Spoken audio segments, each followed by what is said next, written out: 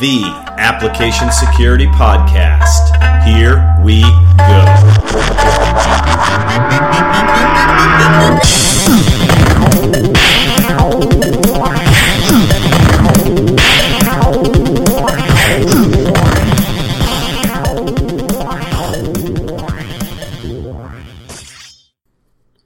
Hey everyone, welcome back to another episode of the Application Security Podcast.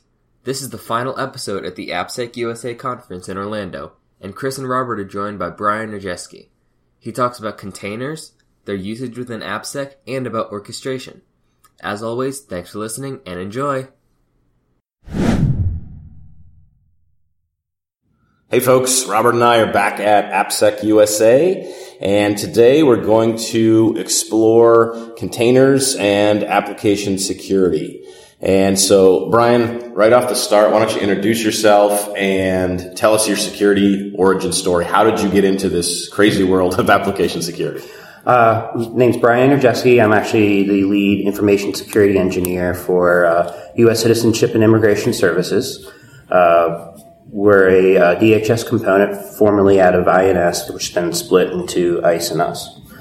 My particular background is actually was kind of weird because I got started in IT by accident, and then grunge, and then worked my way up to where I am now. So I did help desk, I did desktop support, I did all the tiers of the help desk, got into some analyst work, worked in system admin, started in config change management, a little bit of risk management, and then I was actually hired by the government to, as a contractor originally, to do application development in PHP, which was like 2 generations old. And it paid more, so I was like, okay, sure. And kind of spawned from there. My government boss at the time took me under the wing, did a direct hire, and I was doing digital forensics exercises with the public, so, and then all the collegiate and CNCI 7 activities, which was accelerating cyber education from federal government.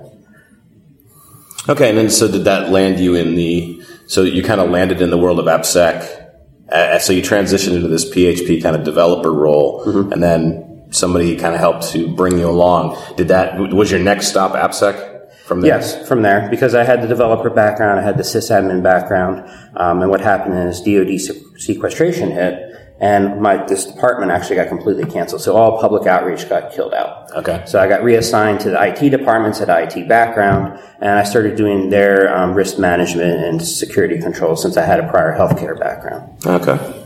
Yeah, it's funny. We ask this question of everybody, and there's the sysadmin side, there's the developer side. You kind of coming from both of those perspectives too. So, you're doing a talk today here at AppSec USA. And so, and it's, from what I understand, it's about your story or your experiences in applying AppSec to an enterprise, right, in regards to container security. And so, I'd say let's just tell us the story here that you're going to tell today. I had started at USCIS. I was only about 3 months in. I was hired to do the application security because I was trained with certain products, commercial products, and I had experience doing those. So, the CIO goes, that guy knows of your IT, of your security department knows about application security. I want to tiger team him. I want to deploy containers, and I want it in 6 months.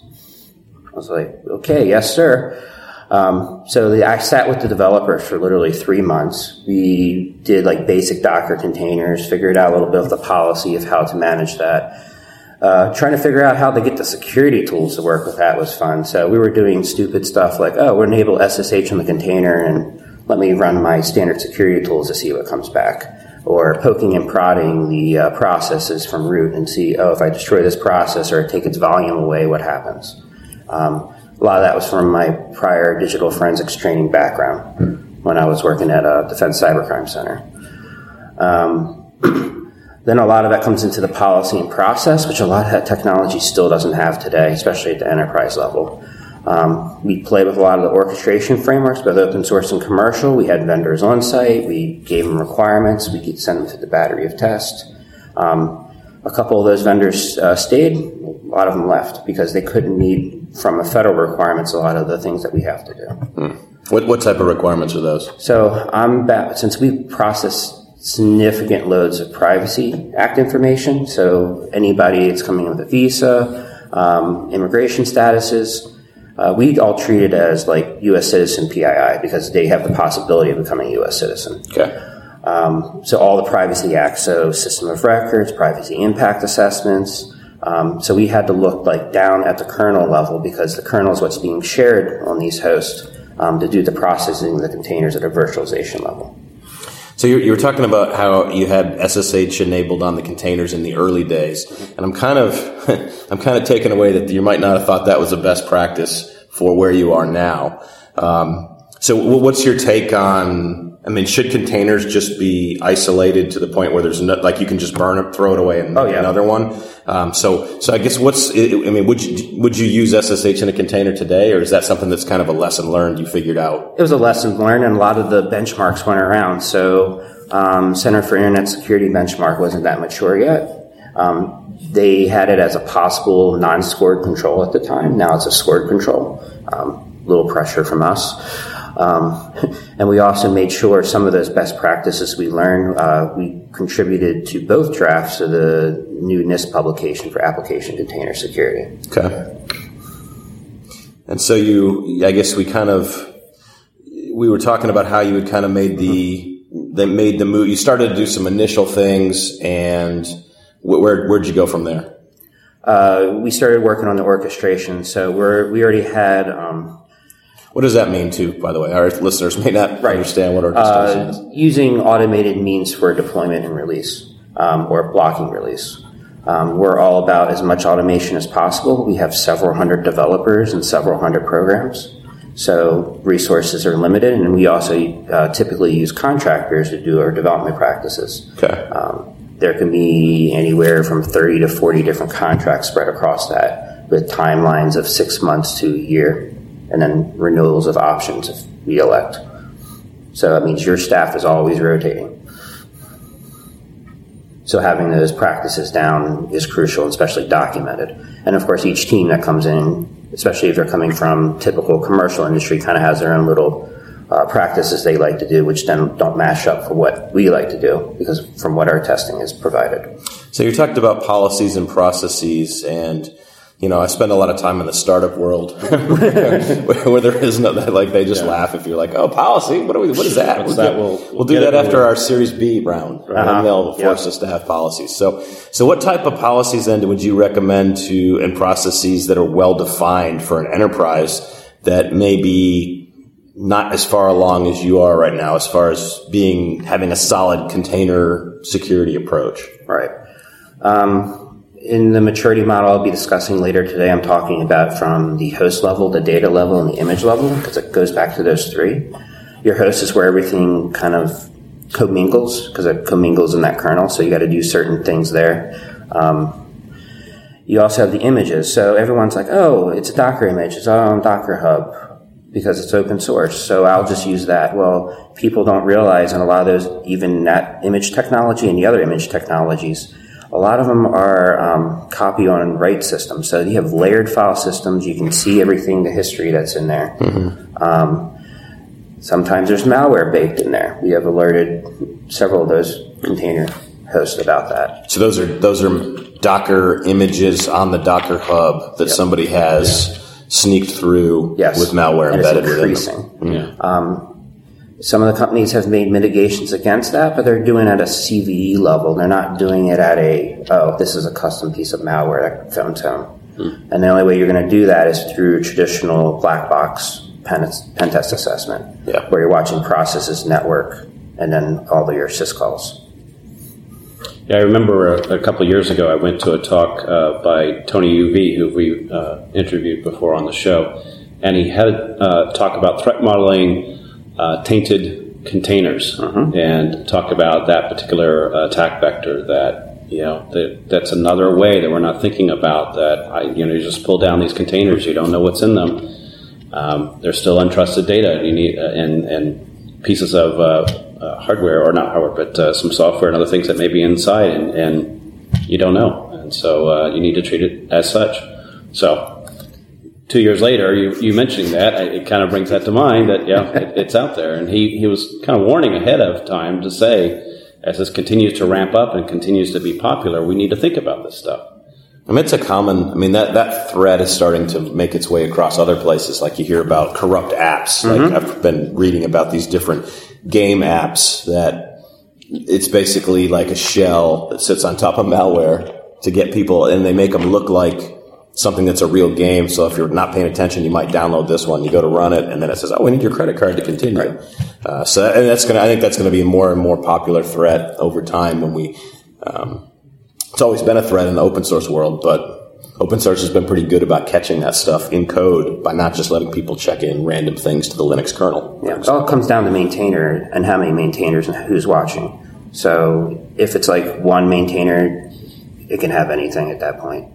But from what you're talking about, what we see is by default, a lot of these container technologies, they run as root, which means you can escalate right up back to kernel. The syscalls are usually wide open.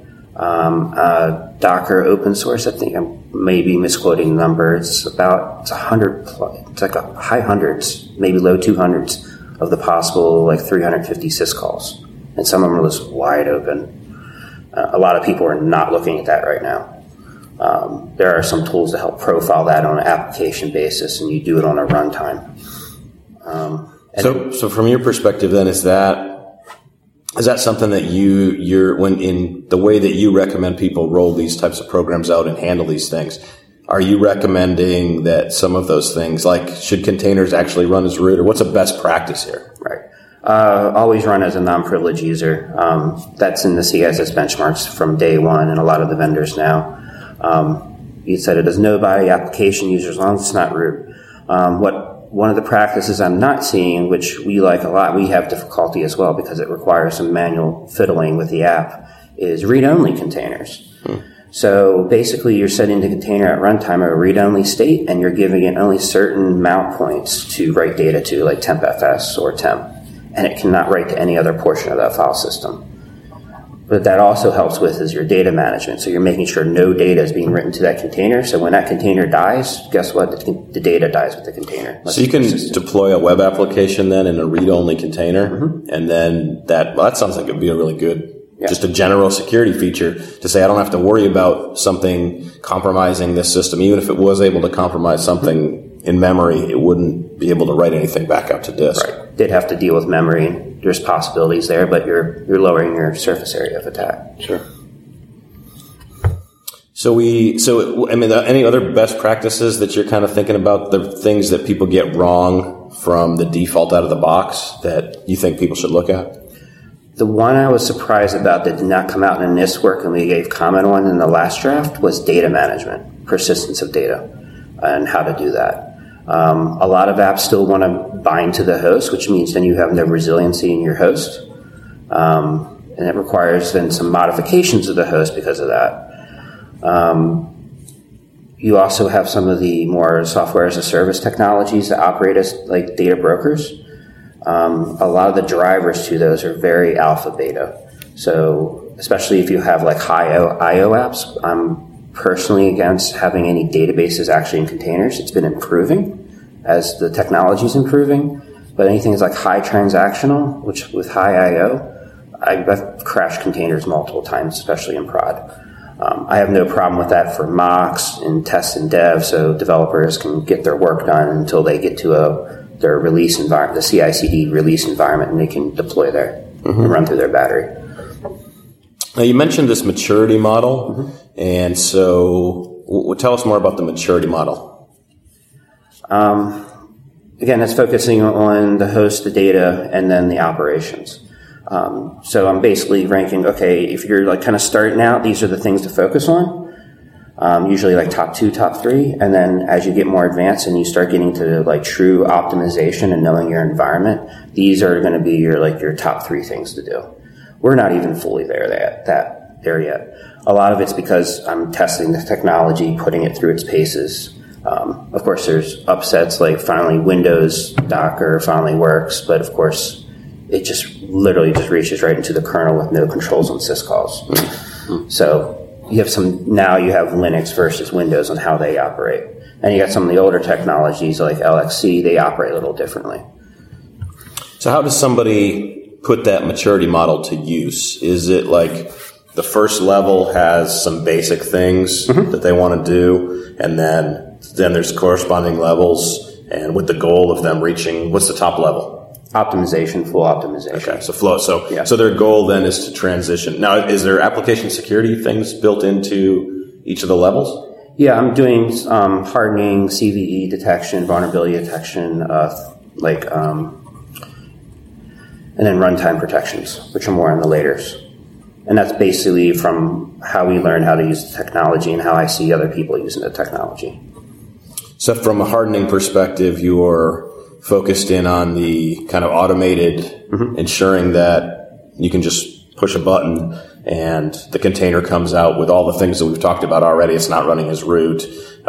It's got some restrictions on the system calls. The trusted sources for things. So that's kind of all. So I guess in a container world, that's all in your automation scripts. Whereas in the old days, when I used to do stuff like this, it involved visiting hundreds, if not millions or thousands or millions of servers around and typing in 17 pages of commands, hoping that it all got done correctly. I mean, the key thing to remember about containers, it's just a package management system. It's literally, most of them are just tars with an MD5 hash and some metadata around them. So that when you do it run, it is going to run consistently.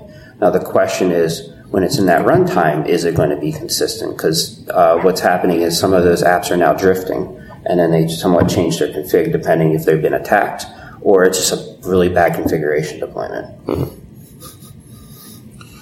So then from a CVE detection perspective, is that something that from a process perspective happens at build? So when you build the container, you do some type of a check to see are there any known CVEs? Do you have like a manifest or a manifest of all the packages that are running so you can check to see what CVEs might exist? So all the container technologies will typically show the steps of how they did the build. It's a matter of the tool of how deep it can go. Some of the tools will only start at the OS level, and maybe actually a lot of them will just kind of stop there right now.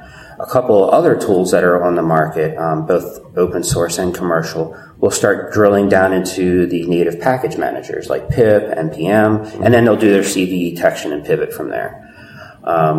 Some more of the advanced tools are starting to actually start doing typical kind of like malware sandbox kind of activities. So they'll start watching the processes, recording the PID, how to execute it, and start hashing it. And then you can start doing your typical attack vector matching for indicators of compromise from that direction. So from the CVE detection perspective, is that something in the container that's only happening at the build time?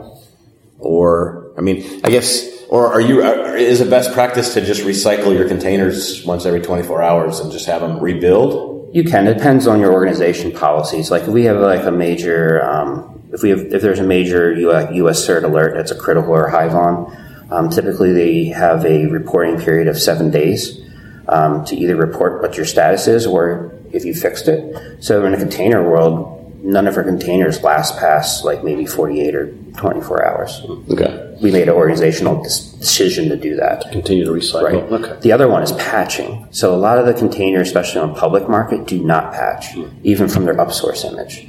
So they'll have all sorts of vulnerable things. So it's making sure you're building those patching into your image build process so that since it's a package, you want to make sure the patches are applied in that image build. So when they go and do their testing of that image, it's already been tested and vetted with the patches already involved, instead of just doing it after the effect and then they'll blame the patches. So then on the vulnerability detection side, I'm guessing this just means, I mean, is there some type of interface that you're able to access from outside the container, or how do you detect vulnerabilities that are inside a container? So, I mean, it's pretty much a binary at that point. So what the tool does is it'll take like the static image, pull it down, and then rip and strip. And then also go basically through the file system first. For the runtime, it requires that container to be running in a test environment. And then what it'll do is usually it'll use some kind of privileged container to watch those actions. Privilege means it's running as root and has access to all the other containers on that host. And it'll sit there and just watch the activity and then report it back and then hit its compliance rules or enforcement rules.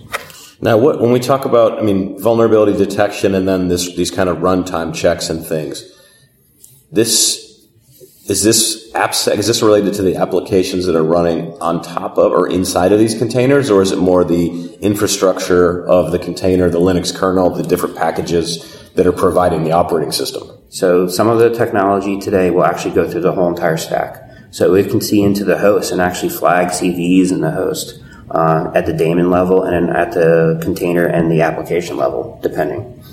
Okay. Now, do they do any type of like dynamic scanning? Like we would, from a general AppSec perspective, we think of a dynamic scanner as being something that is a tool we can point at a running application from outside and try to see if there's any different vulnerabilities that it can deduce. Is that possible in the container world? Is it needed in the container world? Everyone's still using traditional means to do that.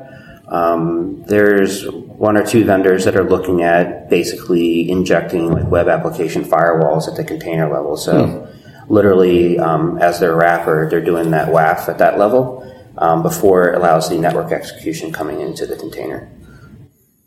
So WAF on board. Yep. Right inside the container. So it's almost like we're going to have this minimal world. We're going to start adding all these other pieces into it. And it's basically going to be, the inside your container, that's the cloud now. Right. Like it's going pretty much. It's a mini cloud. Yeah. You're going to have everything. That's a good way to think about it, actually. A mini cloud. Because for us, it's the whole problem. Well, it worked on my machine problem.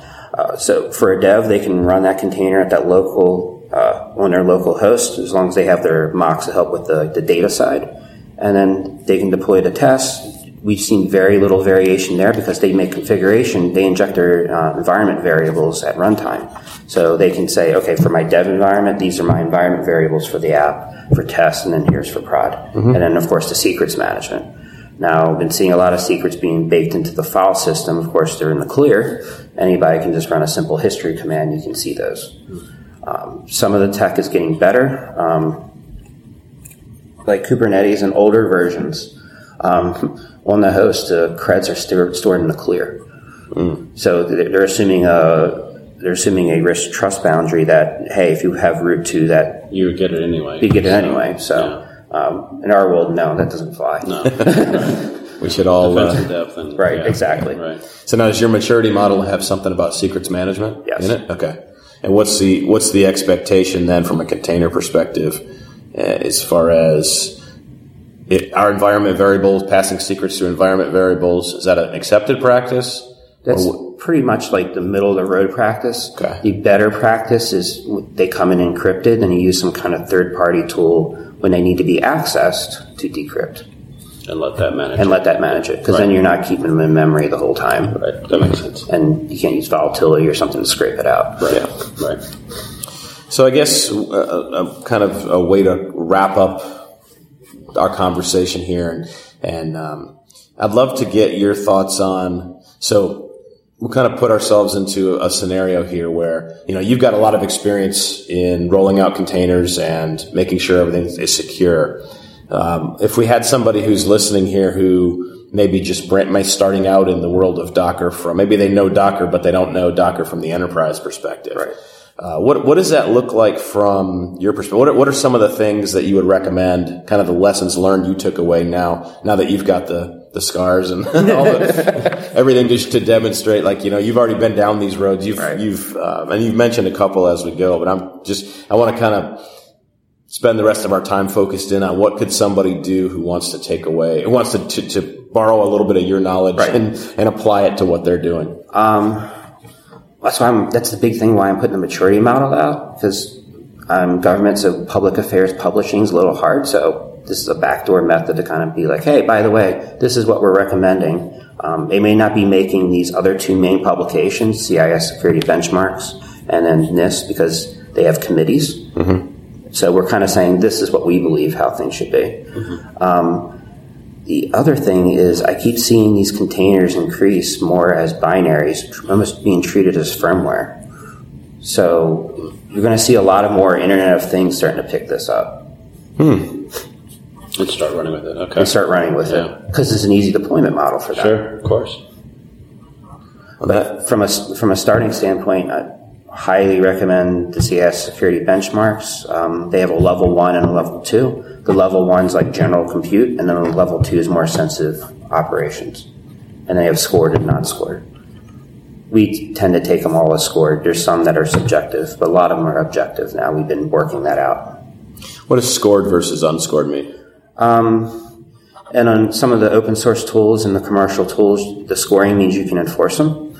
That it should occur. The non-scored are typically more of the subjective ones where you have to kind of figure out what you really want. Oh, so like how many vulnerable packages are you able to point to on your device? If greater than 10, then you need to just quit and go back and start the process over again. Yeah, DoD, STIG, and a couple of the hardening policies have the same stuff. Like find all the accounts that may have 777 privilege, and then how you deal with that.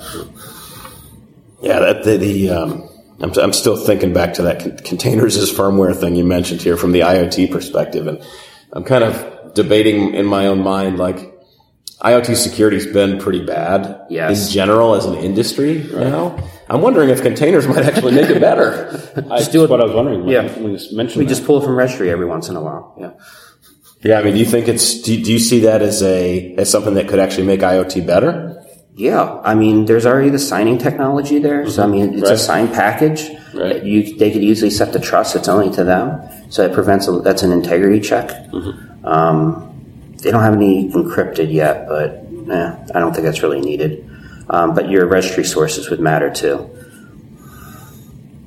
Well, if any IoT people are listening out there, get Docker, build stuff with Docker, with all the things. And think about it, That's great. Because it will improve your security model. So, any resources that you recommend? Obviously, the maturity model is something that you're going to recommend, and I know I'm going to go take a closer look at that. We're going to give it straight to OWASP to post. So. Oh, really? Awesome. Even better. Fantastic. That is great. Because anything I do speaking, because this is a public forum, it's considered public content. Open source and so is that government cannot hold copyright. So, because of how the agreement for OWASP is, they're holding they're holding attribution, but they're typical. Now, is there a project name for that, or it's just you're just going to release the document? Release as that. Yep. So that's where folks can go to track it down. What else? What other resources helped you in your kind of container security journey? What would you recommend people go and take a look at? There's actually a couple of pre-made public clouds. We actually cut our teeth first on Amazon ECS because it was just an agent, and auto scaling just kind of handled having that same container on that same host and then scaling it out on CPU or memory load. Red Hat has one as well, which is free for use and kind of playing around with. Of course, you can always use the typical cheap cloud providers that are out there as well, where they charge by the hour. Okay, so that sounds like good advice though for folks that want to get started, is to get out into these kind of public, use some, like you guys did, use something that's a little easier, has less of a learning curve as a way to get started here versus trying to dive in and build all the infrastructure first, because you're never going to get anywhere with that. And some of the enterprise and orchestration tools can be kind of daunting, so you have to understand what that container is doing, what it looks like at runtime, and then start pivoting and orchestrating out. Cool. Well, Brian, thank you for your time to share this with us. I know I learned quite a bit about containers that I didn't really realize, and I'm going to go start telling anyone in the IoT space. Brian said you should look at this maturity model, and you should build your software in containers so that it's signed, and don't make it run as root, and control your system calls. So, thank you very much for being here. Appreciate it, Brian. Thank you. Thanks for listening to the Application Security Podcast. If you enjoy the podcast, please do us a favor and visit the iTunes store and give us a 5-star rating. Our intro music is 8-Bit Kung Fu by Born and TJ, and the outro is Southern Delight by Stefan Kartenberg. You can find us on Twitter at AppSecPodcast or on the web at www.appsecpodcast.org.